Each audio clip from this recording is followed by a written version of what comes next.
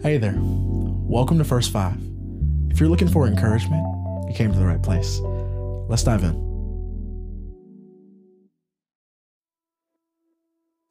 Well, today on the podcast, I'd love to pray for you. I'd love to just encourage your soul by you and I going together to God. So if you could just take a moment, just prepare your heart, prepare your mind, and get into a space where you can just sit and focus your attention on God. Let's pray. Jesus, we thank you for this day. We thank you for your kindness and your grace that you consistently show to us, even if we don't feel like it sometimes. Even if we don't feel like we see your kindness on display, God, I thank you that you are always working, you are always moving, and for that we give you thanks. We give you praise. God, if there's any area of our life right now that is not aligned with your way and your will, would you just nudge us ever so gently and lead us into the right direction? God, I thank you that because we are in you, because you are with us, you are our shepherd, we lack nothing. That though we may walk through the valley of the shadow of death, you are there with us. Your rod and your staff, they comfort us, they nudge us as we're walking along the jagged path to keep us on the straight and narrow. And so God, I thank you that you are with us and that you're leading us by the power of your spirit, by your hand, by your rod, by your staff. I thank you that your word is true and that it leads us and that it guides us, that it's a lamp unto our feet and a light unto our path. God, thank you for just being you and all the wonderful things that come along with being in relationship with you. So Lord, we thank you today for who you are. God, if anyone's hurting right now, if there's any brokenness, there's brokenness in us all. But if anyone's dealing with a difficult situation that has happened over the past week, God, would you just meet them right where they are? Your word says that you will never leave us or forsake us, that you are with us to the end of the age. And so, Lord, would you remind those who may feel like they're alone that you are with them? In the middle of their isolation, in the middle of their loneliness, in the middle of their brokenness, God, would you remind them that you are with them and that your plans for them are good?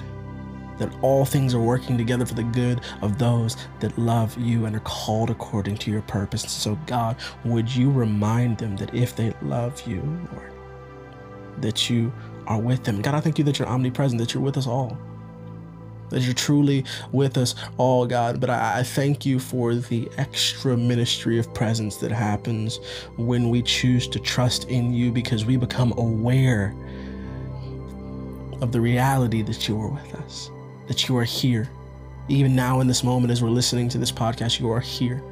Even when we're going through the hardest thing in our life, you are here. Even when the most difficult thing is happening, you are here. Even when the unimaginable is happening, you are here. You are with us. And the brokenness of the world will make us feel like we are alone and we are isolated and we are not worthy of love or worthy of anyone being with us or for us. But God, I thank you that you throw that lie away. God, you crush that lie because you tell us the truth, that you are with us and that you love us unconditionally, that God, you loved us so much that you gave your son for us.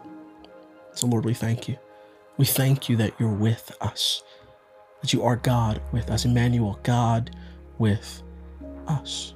We ask that you continue to be through the difficulties of life. And Lord, wherever it is that we need more joy and wherever it is that we need more hope, would you infuse our lives today with more joy and more hope than we've had before? God, if we woke up today with a heavy heart and a burdened spirit, would we continue to go throughout our day with peace that surpasses all understanding, with joy and with hope and with all the fruit that comes as a result of being in relationship with you? God, we want access to it. And if we put our faith and our trust in you, we have access to it. So God, would you make us aware of our access to it?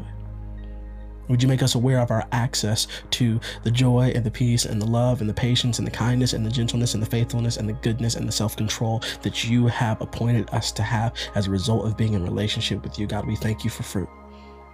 Would we continue to display it more and more in the days to come and weeks to come and the months to come and the years to come, God? Would the fruit of the Spirit be markers for our lives? When people see us, God, they would ask, why are you so joyful in the midst of the chaos of your life? Why are you so patient in the midst of the hurried spirit of the age? Why are you so gentle when everyone else seems to be so harsh. And God, we would point back to you. God, would you overwhelm us with fruit? Would that be the production of our lives, that we would produce fruit consistently because we are staying close to you. God, that we're choosing to be in relationship with you, that we trust you, and that we long to be more like you. God, thank you that that's the will of God for our lives, our sanctification, to look more like you. So help us look more like you, Jesus. Help us look more like you each and every day. God, we love you. We're so grateful for this time to come to you and just talk to you. And I thank you that you're speaking back. By the power of your Spirit, the people that are listening now, you're speaking to them directly to their hearts, directly to their souls. So God, thank you for that. We love you. And we thank you for loving us even more. So in your name we pray. Amen. And I really hope that encouraged you today. We'll talk soon.